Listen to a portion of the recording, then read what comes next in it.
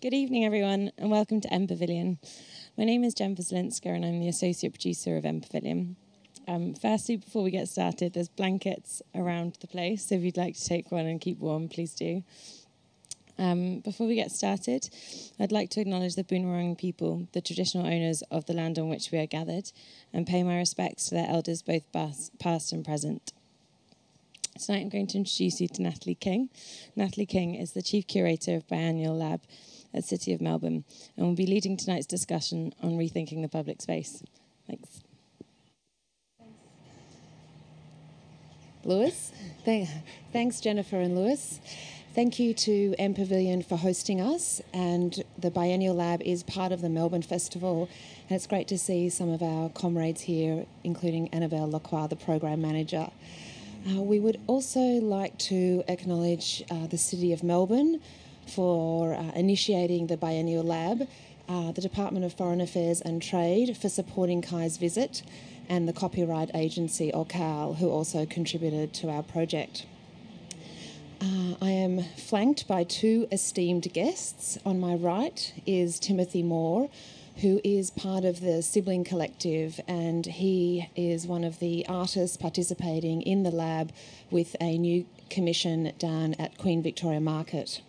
And to my left is my comrade Kai Horry, who is currently based in Singapore but was previously Deputy Director of Artistic Programs at the Palais de Tokyo, and prior to that he was at the Singapore Art Museum leading various projects including the Singapore Biennial.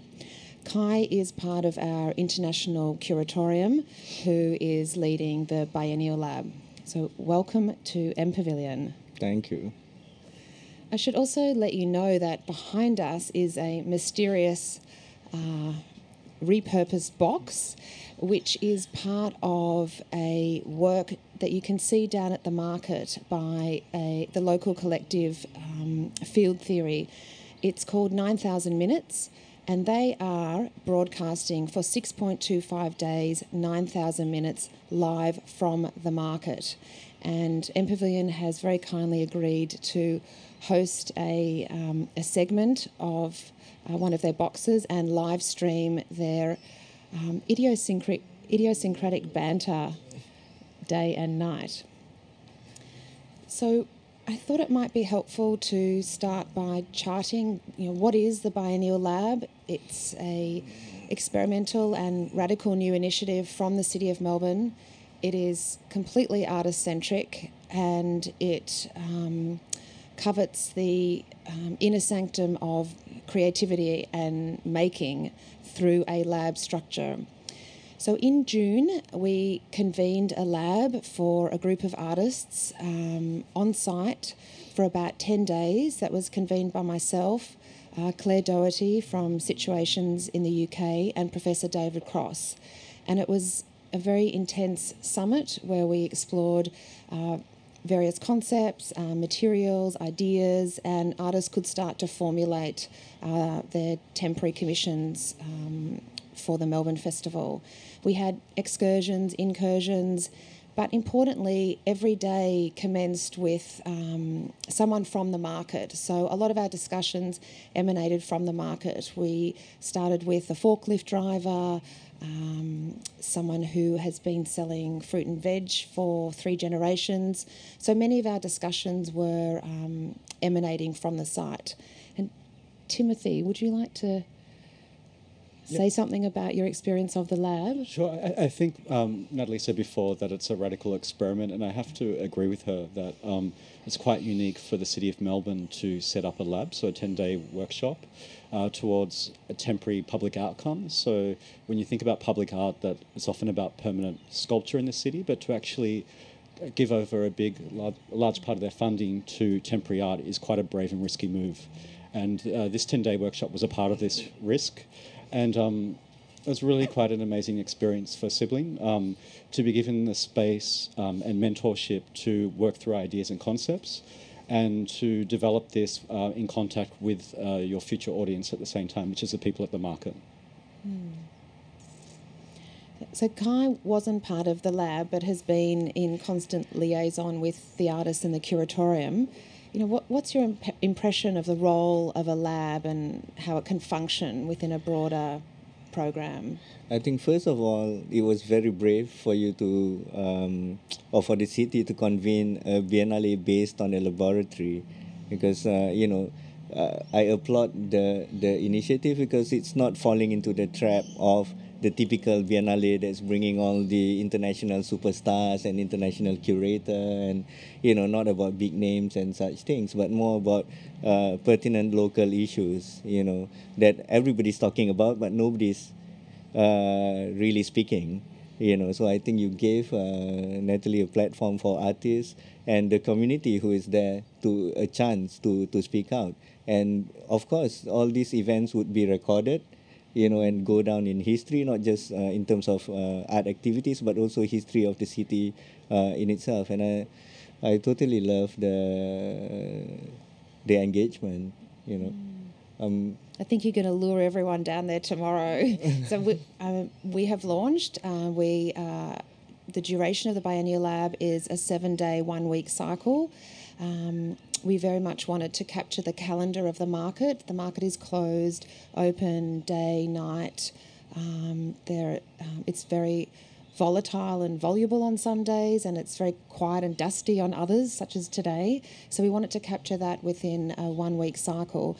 And instead of doing a launch, we decided to do more of a finale and a culmination. So on Sunday, the 23rd, you're all welcome to join us. We have a talk with Tony Birch about anti-monuments, and with Timothy, there will be a performance with artist Hiromi Tango and the dancer Benjamin Hancock, with experimental percussive instruments by Dylan Martorell, and Sophia Bruce will sing a lament and sing the Biennial Lab to a close.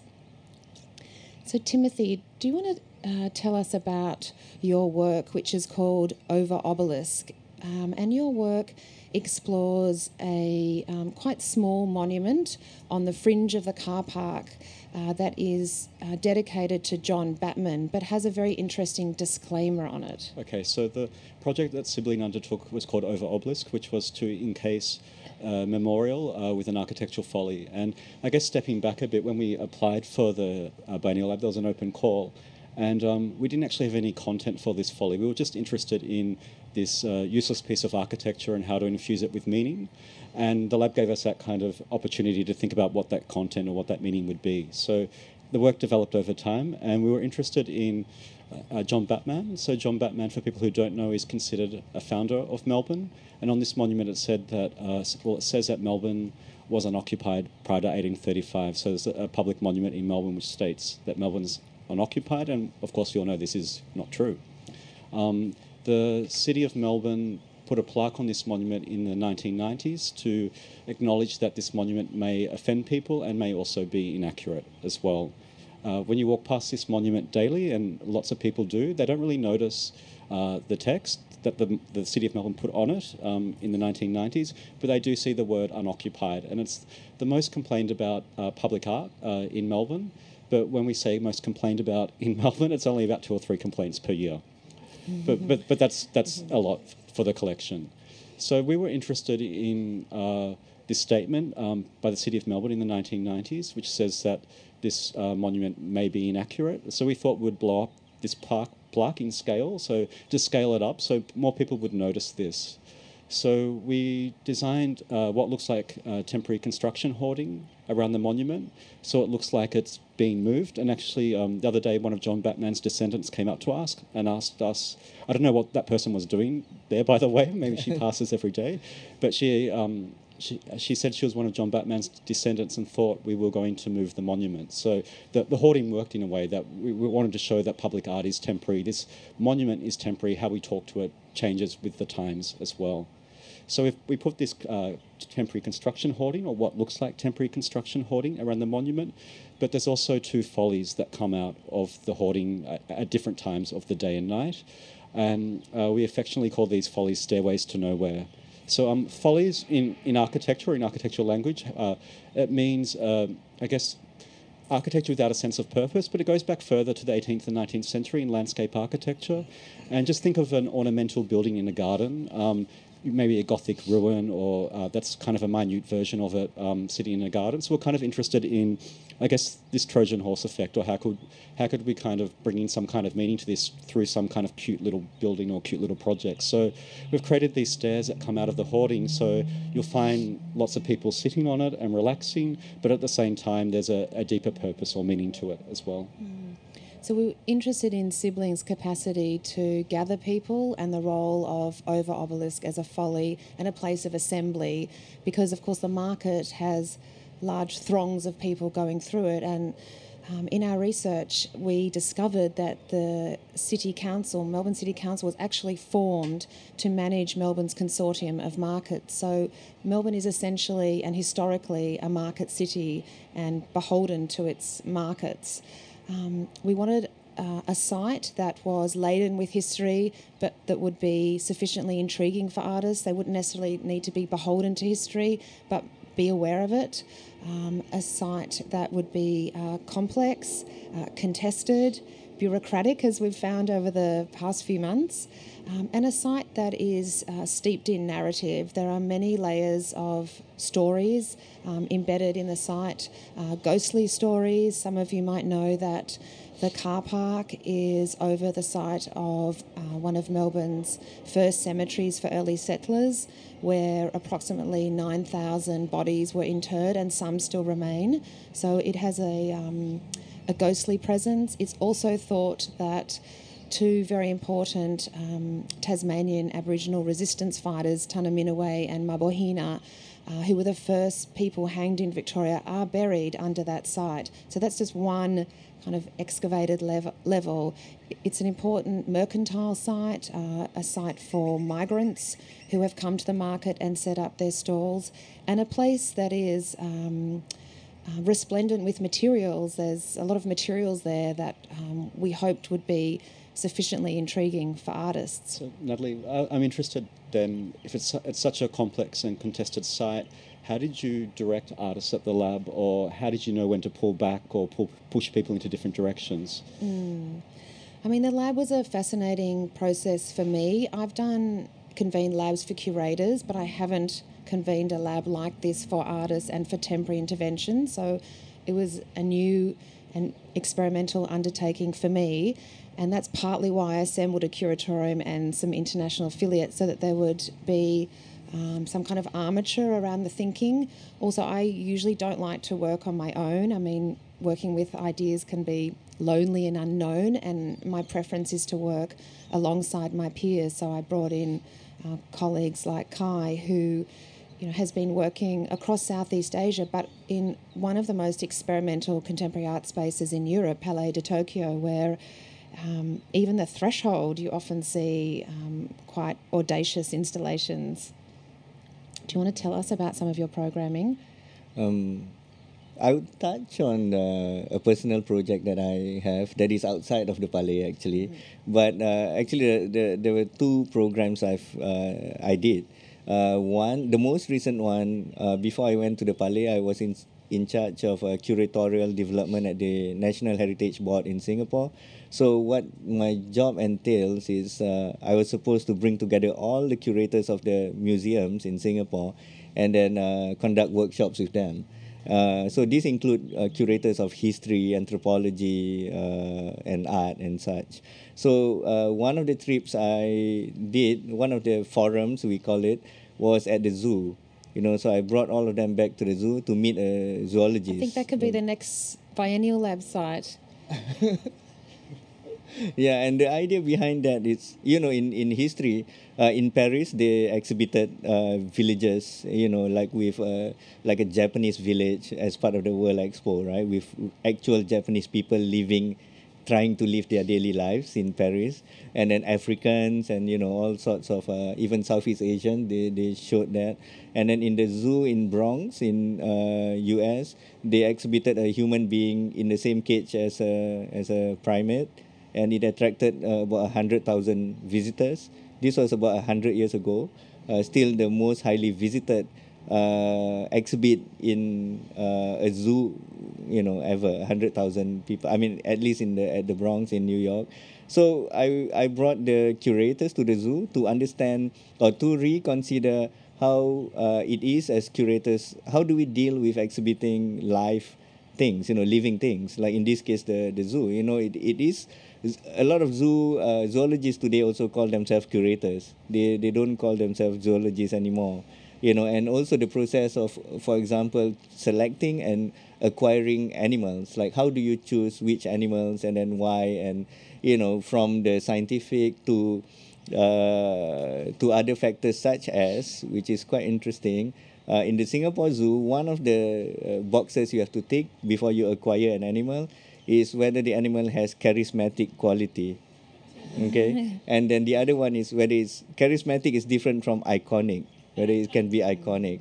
And then, for example, they were explaining to me how they had their most popular exhibit in the Singapore Zoo are the white tigers. So they are albino tigers, right?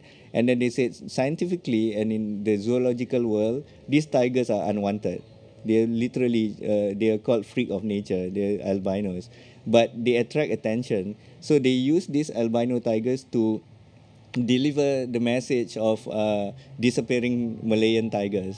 So the actual tigers they want to talk about are not there, but they are there in the text, to explain how conservation work is going on and, all these kind of things. So that's one of the such labs I've done. So all curators are there, and then, on the spot we discuss these issues with the zoologists amongst ourselves and in relation to our profession, the other one I've done is when I invited young curators and art managers mostly from Asia, and we had a few from Australia, we had from other places as well. And this one was called HAO, as in spelled HAO, to emulate the Chinese how, as in good, but also when you say it how, it sounds like how to do, how now, right? Like what happens now with our lab. And the idea was to bring them all together for 3 days in a camp and not talk about art at all. So I had a couple of mentors who stayed in, which included an urban planner and an economist. And then we invited people who are experts in CSR, expert in tourism, experts in anthropology and things like that, and to give workshops. So the first one that we did was on Sentosa Island, and we launched our program at the same time as the Singapore Biennale. So we became the anti-Biennale group.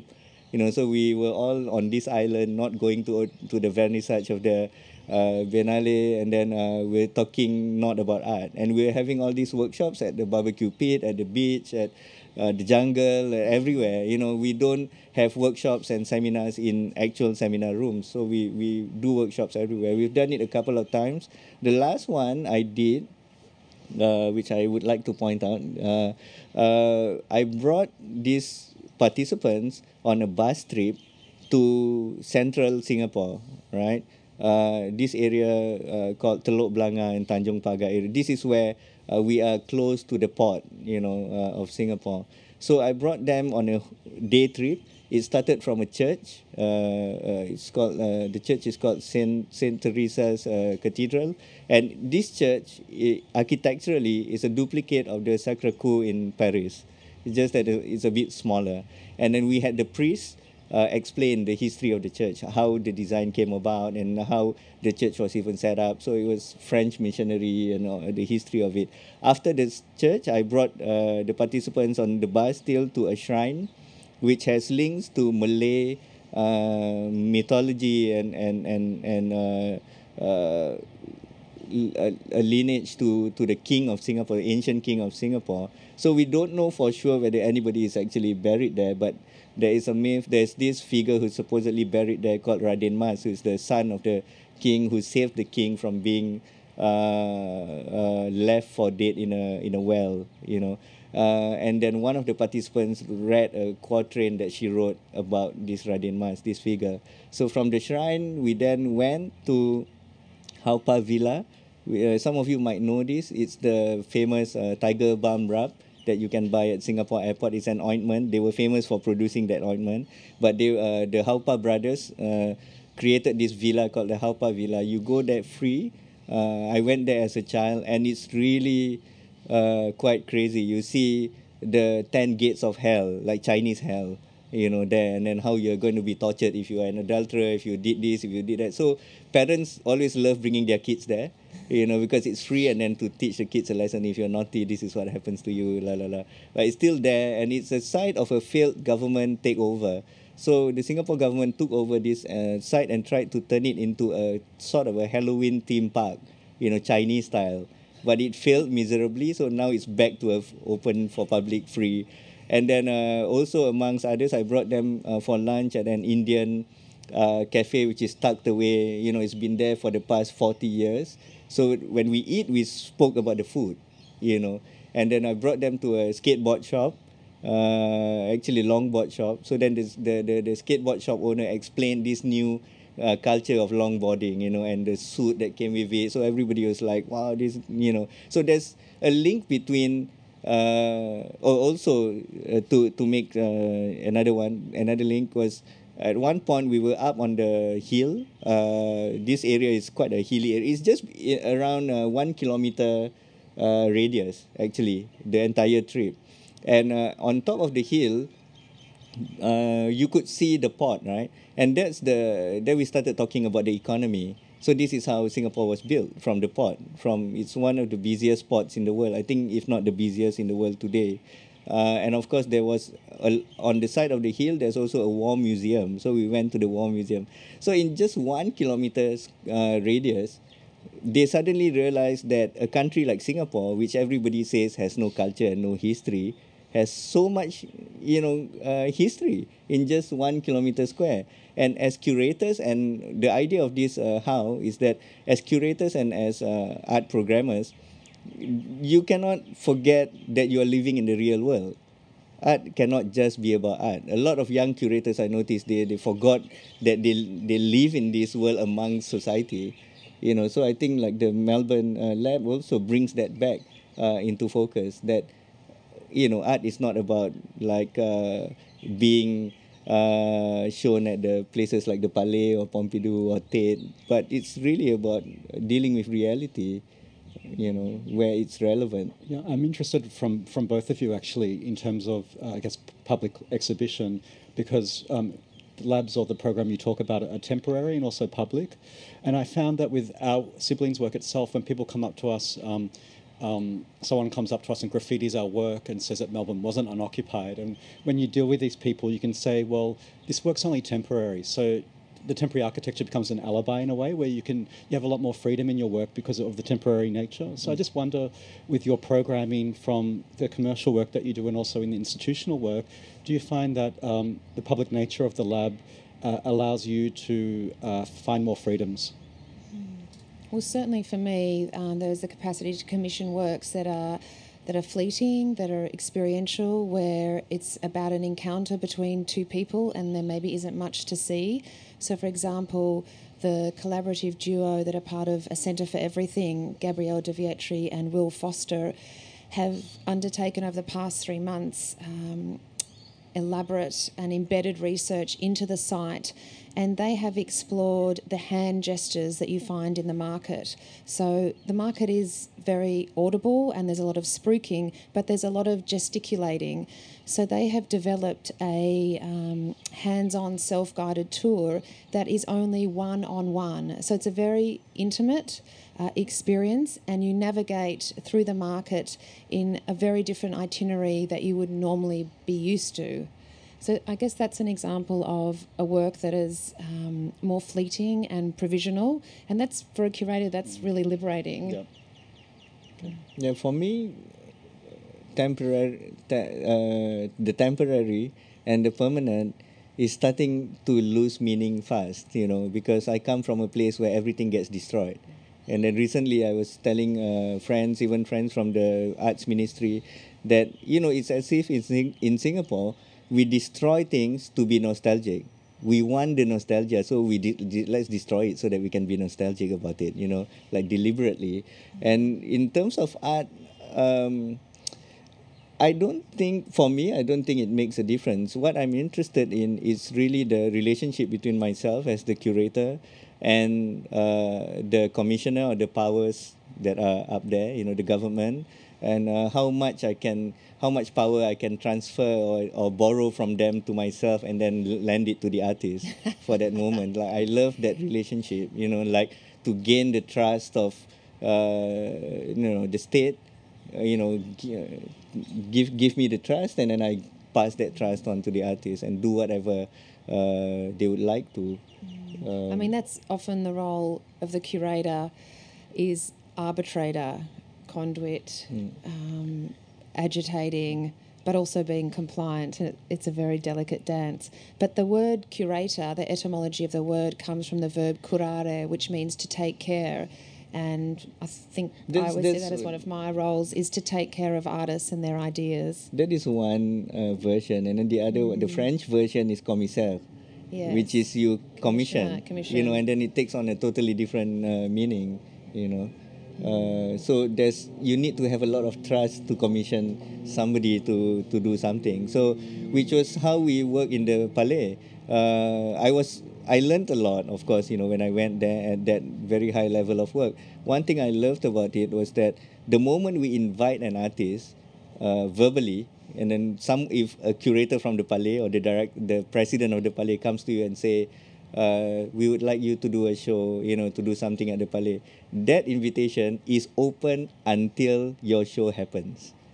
There's no actual deadline. So some artists, we've been talking for the past 5 years and we still don't have a show, because the artist is either not ready or, keep changing their minds. The only time when we kind of stop the show from happening is when we get artists who at a point becomes really, really rude or really, just too much to bear, and then we just slowly forget, this person that we ever invited. See how they do their programming at the Palais de Tokyo. Yeah, but otherwise it's quite open and free. Timothy, I wonder if you could talk about your role you've got a background in architecture, and yet you're part of the Biennial Lab. Architecture is kind of sturdy and functional, and yet you were required to envisage a work that is temporary, in the same way that MPavilion is temporary and has a whole set of new conditions. Yeah, I with the risk of conflating architects versus artists here, I guess there's a different discipline and training. So it's really fascinating as Sibling came into a workshop with 9 other artist groups. There's different things being asked. So often on projects for Sibling, we ask what is the problem and how can we solve it? And artists don't ask this at all. It's not very pragmatic. So it was a bit of a shock for me to get there and go, oh, how can we solve something when there's actually nothing to solve there in the first place? And it's more about reframing what is the question, what is urgent there to be discussed. So for me, that was a learning experience to change, I guess, my disciplinary background and learn how to listen, be much slower. So architects, when we're thrown into a workshop, we work very quickly in terms of understanding the urban context, doing research, visualizing our work. And I had to get used to a slowness as well. And there's a reason for this slowness, to allow for new ideas to evolve as well. So even from a process level, it's very different for me, a very different background and a fantastic experience. And then I guess from an architectural and functional background, it was great not to have to solve a problem and probably create more of our own problems in the end, and just ask questions and put it out there in the end. So that was kind of liberating for us, where we don't really have a client, a large budget. We could really throw around ideas and explore questions that we think about in our office about the city, but put it out there in a different way as well. And I think, also, without talking too much about urban renewal at the Victoria Market, it's also a really fascinating moment in the history of the market. So we can throw out a few questions about what happens next, as the title of the biennial is. And for Sibling, we're interested in what does happen to the John Batman monument as the market redevelops, because the car park will change its function to a public park. So we're interested in not making claims on that site, but just provoking, saying, don't forget about this. That whole idea of an open-ended question or a proposition links us back to the title of the biennial lab, which is "What Happens Now?" ? And I was under a lot of pressure in January in New York. I was getting copious amounts of emails from the team who were in the back row asking me to settle on a title. And I went along with my family to the Brooklyn Museum and I saw Jenny Holz's inflammatory essays from 1979. And this was a anonymous paste-up program throughout New York City, and it's full of scorn, and it's kind of rueful and agitated. And there I saw the phrase, "What happens now?" And I immediately thought this phrase is sufficiently open-ended and I guess capacious for artists. And also it's a question, and it helps us ponder where we are at this moment in time, and are we at crossroads in our city, in a market that's going through immense flux and transition. And especially the space around the site as well. If you think of North Melbourne, you have about 6,000 people that have arrived there in the last 5 years. There's structural plans for just north of there as well. So there's a huge pressure on public space in Melbourne, and in particular in North Melbourne, West Melbourne and the North End. So this project is also addressing that need and that desire as well, which is important. Guy, I might be putting you on the spot here, but would you like to reflect on some of the works that you've seen in the Biennial Lab and share some observations? I think the first work, of course, that if you're coming into the car park that you see, and the first work that I saw was the work by Sibling. And I thought that was really, really striking, partly also because I'm curating a public art exhibition in January in Singapore. So it gave me really some inspiration. You know, the ideas of not just as a work that confronts the monument, but also as a sculpture that moves, you know, and you know, using this idea of the folly, which is quite an old concept in extension of egos of some people in some parts of the world, you know, like building a thing that has no purpose whatsoever just because they can, you know. So yeah, Siblings' work definitely, you know, I think it's really, really relevant also from where I come from, because ideas of the colony is also being contested, you know, like who originally was there first, who did what, and you know, it's more and more being contested. And for us in Singapore, especially as with the passing of our first Prime Minister Lee Kuan Yew, these questions are now emerging, you know, and being thrown to the younger ministers who are there at the moment. Then the other work, of course, is the radio station by Field Theory. Yeah, because I started off my own practice as an artist, you know, and a lot of my work is in or was in performance art and theatre, and I feel that the radio is a passive-aggressive act of performance. It's like, you know, it's almost like theatre of cruelty. What they're doing to themselves is crazy, you know, like 4 hours of rest, you know, or shifts in 4 hours. It's just really reminded me, I told Natalie, of my life in the military, you know, when you are on duty, like you get 6 hours rest and just, you know, as you are going to go to sleep and then you have to wake up again and then go on duty again, and 4 hours is just madness. But I've having been part of the performance art scene in Southeast Asia, at least, you know, and seeing all the really upfront, in-your-face kind of confrontation, all the blood, all the nudity, all the, you know, knives cutting bodies and all these things, which I've done myself too. I mean, this is something else, right? It's radio. It's providing a service, but it's torturing as well. You know, like talking non-stop for 6 days and 25 what? 6.25 yeah, days. 6.25 days. 9,000 so minutes. I love that as an idea of a performance, you know, as a durational performance. And then the other piece, wait, there's one more.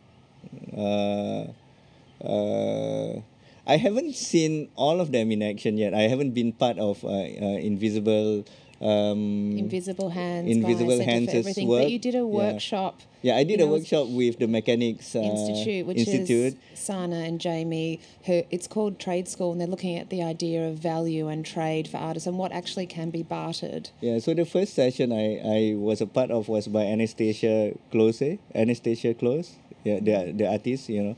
And so everyone at the table apparently was an artist except me. And then Anastasia opened with this spiel about how she hated curators and people in power in the art world, and not knowing that I'm that guy, you know, like.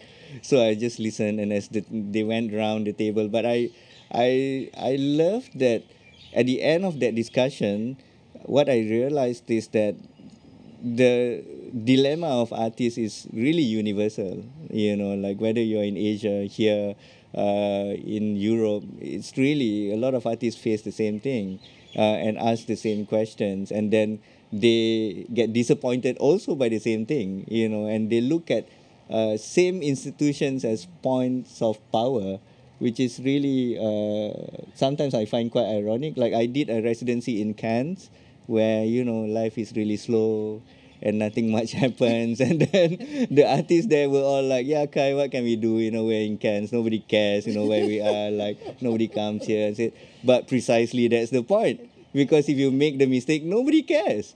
If you make a success, then everybody looks at you and want to look for you. You know, and you are that place where everybody who's on the way to the barrier reef like passes by. So if you have something really exciting, people will come to you. You know, like I think art as made as an example by Recreate, for example, Recreate Tiravanijya's practice. Like one of the projects he did was the Land Foundation. I don't know how many of you have been to the land in Thailand, in Chiang Mai, where Recreate did his project.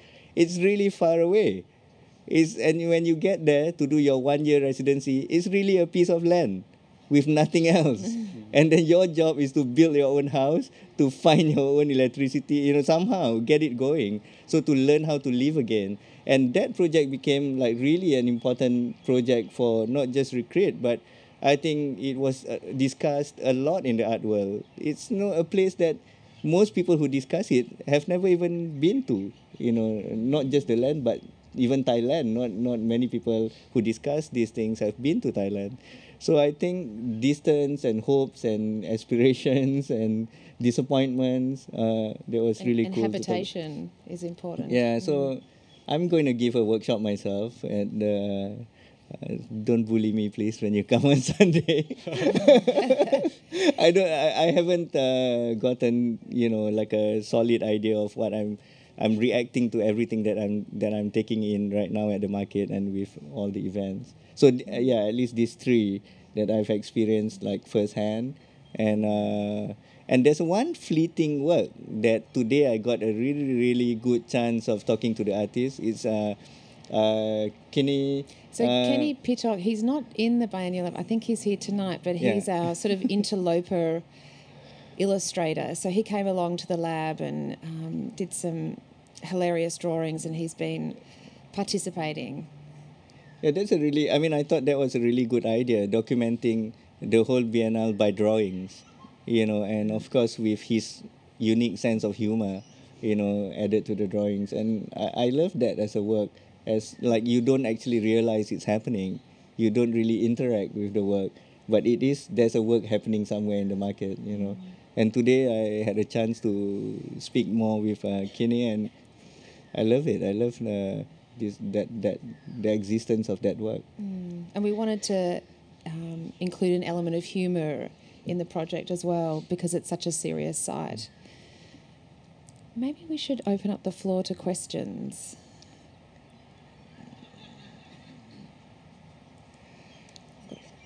Does anyone have any questions? This is your chance. Kai's only here for a couple more days.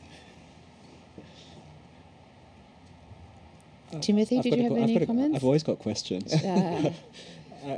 I'm interested in the site itself, and maybe you could talk about why this site. I know that the Biennial Lab will happen 3 times, or City of Melbourne is guaranteed that the project will happen 3 times. So I was interested in what other sites you were talking to, and also why is this site important for you, and what did you see in its potential as well? So I was offered an array of sites, and the market was the only site that I wanted to work with. I would not have proceeded if I didn't access that site, and it's probably been the most complex site to have secured. I mean, Melbourne is a densely labyrinthine and creative city, and I wanted a site that had historical resonance, that would be sufficiently intriguing for artists, that already had communities embedded in it and traversing it. I wanted a site that has been there for a long time, a site that was accessible. You know, I was offered sites along the Maribyrnong River, under underpasses. I was offered civic squares, but none of them seemed to have the potential, I thought, for artists. I wanted a site that would be intriguing for artists, and hopefully that's what's happened. And I'm interested because often governments use artists as kind of placemaking embellishments where they send in artists to ameliorate the neighbourhood. So I was wondering whether with this project, and I don't know the answer to this, but I'm just interested with this project whether you were kind of pushed towards different sites because what was happening there in terms of redevelopment, urban redevelopment? I mean, the terminology that the City of Melbourne used and the Public Art Melbourne unit is led by Linda Roberts, is that she wanted to offer me sites that were porous, where artists could embed, excavate and explore ideas, and they were the kinds of sites that were open to me. Okay. And I also had a very talented researcher, Anita, who's here tonight, and she excavated a lot of material about Queen Victoria Market. She went to the State Library, the National Film and Sound Archive. She found very rare moving image footage from the 1950s of people at the market. So we set up a laboratory during our workshops. For the artists who wanted to use a more research-driven methodology, they could access letters, documents, plans from the grave sites, so we know the kinds of communities that were buried there, the communities that were buried on the fringes of the cemetery. They were the Jewish community and the Aboriginal community. So there was a lot of research that we undertook on this site that I thought would be, sufficiently intriguing for artists. Okay. Can I add something about this? I've been telling some of my colleagues here, like this whole relationship of the market and an old burial site, right? It's an old burial site. So when the first day I came, it was on Monday. The market was closed, and of course no one was there, right? So I have this information at hand, and I look, okay, fine. And on Tuesday, when people started coming, and then to see these people walking on the tarmac, and then in my mind, I know that down there's people buried, and then it became real, that how could this be even, in my mind? Like, how could they have built the market in the first place, like I don't know, 100 years ago? 1878 is when the market started. More than 100 years, So it's such an impossible concept, to build over. They would have known then that it was a burial site. Having said that, in Singapore, you can only now get buried for 15 years, right? After that, they dig you up and they put you somewhere else, and then somebody else gets buried in your exact same spot. So that's the rule now. So I know that when I die, if I die in Singapore, I'll be buried for 15 years, and then they'll dig me up, and somebody else will, take my place. So, it's crazy what we're going through. Like, I don't know what else happens in other parts of the world, right? Ideas of or the protocol to burials and burial sites. How do you deal with them? Yeah. Well, there is a protocol with our artwork where it wasn't allowed to move on to the cemetery itself. And that came from another artist as well who had a problem walking over the bodies. Yeah, we found that some Indigenous elders who we invited into the lab wouldn't walk onto the market site, so we assembled on the perimeter, mainly in Flagstaff Gardens, to conduct some of our research, in particular with Uncle Lenny. But another aspect of the site that I was very interested in is the capacity for programming at night, because many institutions have very fixed rigid systems, bureaucratic hours. You know, we all know what museum hours are like, and I think there's a whole set of possibilities that unfold when you can program at night. And in fact, I did some of the programming here in the second cycle and I did a series of projects called One Night Stand, because I thought how interesting to program in a park under the cover of darkness at night with no rules. I mean, imagine the kinds of daring things that can happen. So the whole prospect of programming outside of the rigid parameters of bureaucratic hours is always of great interest to me, and something that I'm exploring as curator of Tracy Moffat at the Venice Biennale. What are the capacities for working on the threshold of the pavilion? What can be on the exterior of the pavilion? What will be visible at night across the canal? So, especially because Tracy works in moving image, I think there's enormous potential there, but I can't disclose any more. And I can see a colleague from the Australia Council looking at me intently. Well, I hope then the programming of the lab at the market also inspires people to use the market in different ways. It is a large public space, about 7 rugby fields, and it's underutilised about 3 or 4 days of the week and at night time. So hopefully it does trigger more people to use it as a public space. Yeah, I mean, it's the largest open-air market in the Southern Hemisphere, so its scale is really vast, but it also has an incredible intimate quality. We have a question. Perhaps we should hand out a microphone. I didn't know about the cemetery there, and it occurs to me, like, do you have a list, or is there a list of who's buried where, their name and where? There isn't a list of names, but there are maps which designate the different communities and where they're buried. The documents were burnt in a fire, so they've lost records of who was buried where. They did exhume about 900 bodies in the 1920s, so we know who these people were, but they were important founders of Melbourne per se, so we don't really know the other 9,000 bodies who is where. That occurs to me that's a possible thing to look at is painting on the actual car park, nominated areas, so that people become more aware of that. I think that's an interesting point in terms of the surface, because if you dig 30 centimetres below the ground, you will dig up bodies, and it has been done when they're doing reconstruction on the site. So the surface is one thing that you could look at. The City of Melbourne has proposed at the moment a public park on the site itself, so not to build on it, but to leave it as a public park and remove the car park.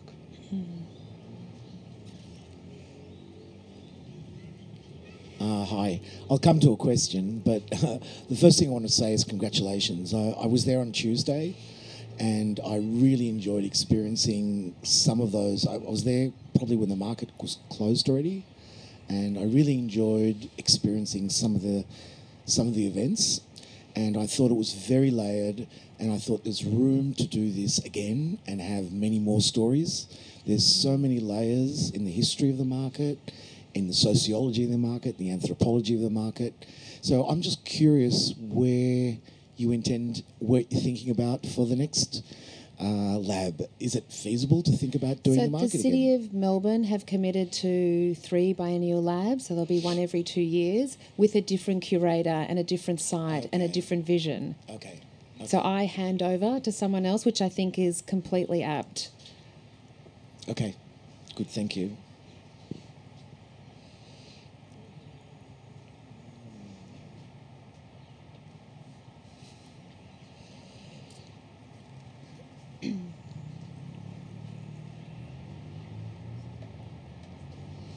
Hi, Natalie. I was wondering if you could just have a little bit of a discussion about the selection of artists, because a lot of groups were chosen, and I think that's a really interesting idea because it's a social project in many ways, and I think that's have you chosen these artists specifically because they are in groups, or was that part of the strategy? No, not necessarily. The artists were chosen because of their concept, and I chose them with a curatorium that included people from diverse backgrounds. So Jifa Greenaway is on that curatorium. He's the only registered Aboriginal architect in Victoria. There are only 7 in all of Australia. It's incredible. John Mundine, the activist curator from Sydney, Veronica Kent, the artist from the Telepathy Group, a colleague from Queen Victoria Market, because of course you need ownership and buy-in from the site. That was Fiona Whitworth. We had Linda Roberts from the City of Melbourne. So and David Cross, who also co-convened the lab. The artists were selected after an open call, and I have never worked with that system. I normally choose the artists, and I know the artists that I have a history with, and I'm not used to working in kind of that very much larger, more expansive modality. I found it challenging. So there was an open call. We received over 150 applications, which really suggests how artists are so eager to work in this particular more experimental mode. And for budgetary reasons, we were only able to select a certain amount. We wanted projects that were audacious, that were realisable, that maybe would take some risks, that would understand site and history but not necessarily be beholden to it. Projects that we could disperse across the site. Some projects are very visual, whereas others are more experiential. And it was a process of, exploring each of those submissions, and it was a very arduous process. But one of the parameters that I did set was, and this is all due respect to emerging artists, is that I didn't want to work with emerging artists because I thought to understand a site of this complexity and with so many layered narratives, you need a certain level of capacity and maturity and experience, and that's why we were keen to seek proposals from artists who are at that pivotal stage and approaching mid-career. And I thought that was a group of artists who sometimes are overlooked, who have already been on the circuit through the contemporary art spaces, but then are looking for something more tangible to work on. So I hope that explains your question.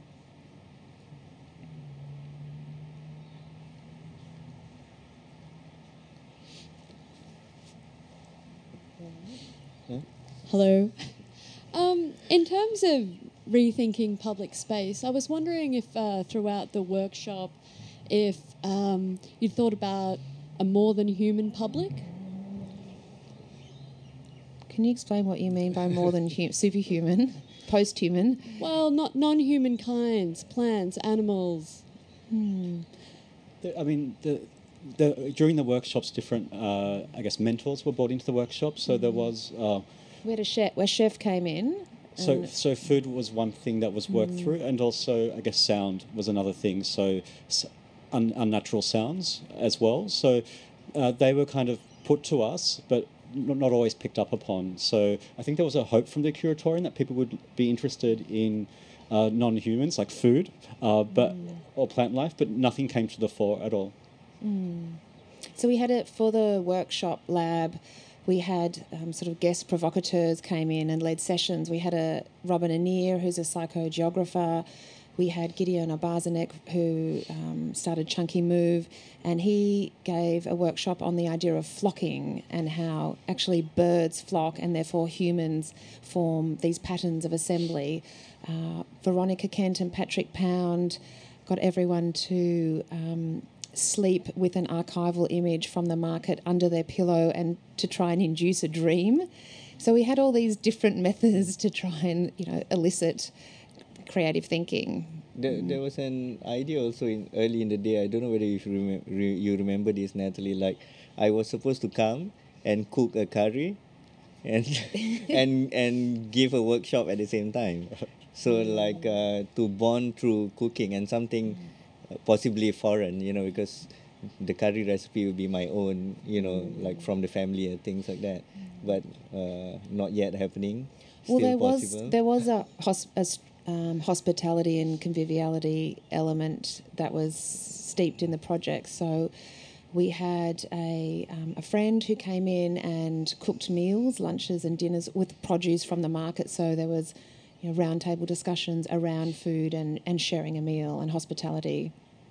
There's one object that became quite of interest for the artists, which were the metal boxes that you probably see shunting around the market at night times. So a lot of artists became interested in the history of these boxes, and it became very clear very quickly that it's quite illogical why they're used and how they're moved. And it did get picked up by a few artists in the outcome of their work as well.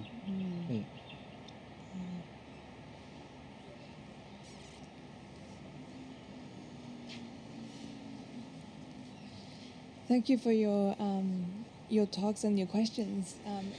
I wanted to ask you also about maybe some of the challenges that you had during We'd be here all night.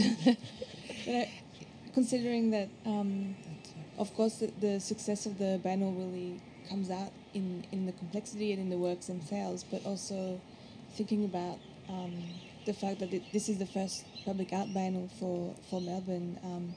I'm sure these things that will be really interesting to reflect on as well. That's a really epic question, because there are, enormous challenges with the site, the various stakeholders.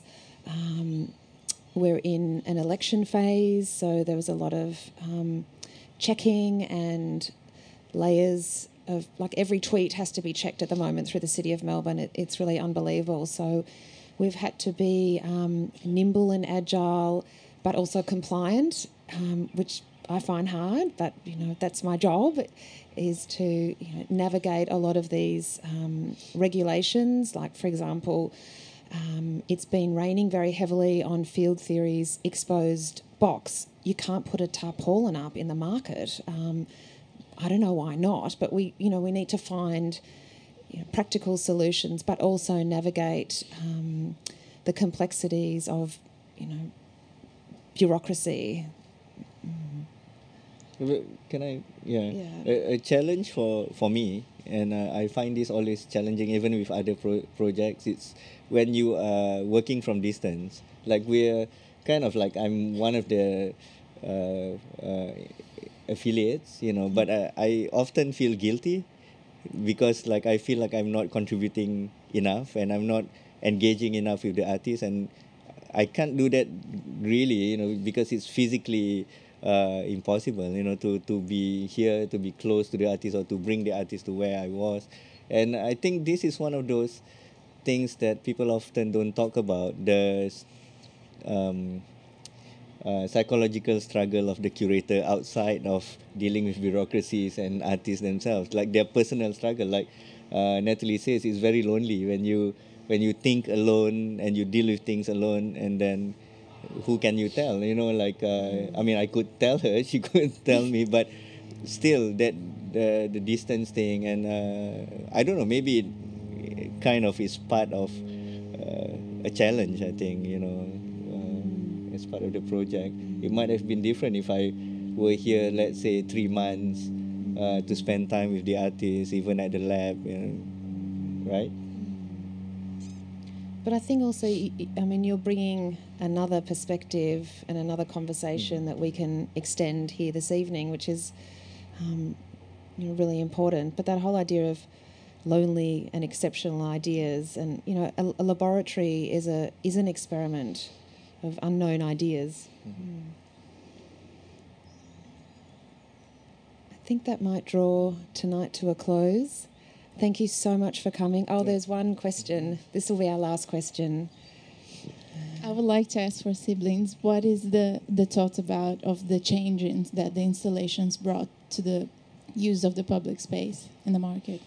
Yeah, well, I mean, I guess it's temporary at the moment, so we can't really say what's going to happen there. For us, we're just hoping for a conversation around, I guess, colonisation at this site, and also, I guess, the history of this site, which is not always remembered. It's interesting to stand there and talk to people. So, John Batman's descendant, or the 60-year-old man who graffitied no on it because he didn't agree with it. So it's I think it's those one-on-one changes when you talk to these people and try and understand their perspective. I think that's the most important thing than the physical, what will happen to this site. We're not in control of that, but yeah, these one-on-one interactions is probably the most important thing for us, the human side. And on Sunday, Tony Birch, the esteemed Aboriginal writer who has written extensively about anti-monuments and the unmonumental, will be speaking about Siblings' work at the market. So please join us. Okay. Yeah. Okay. Thanks. Thank you. Thank you for coming.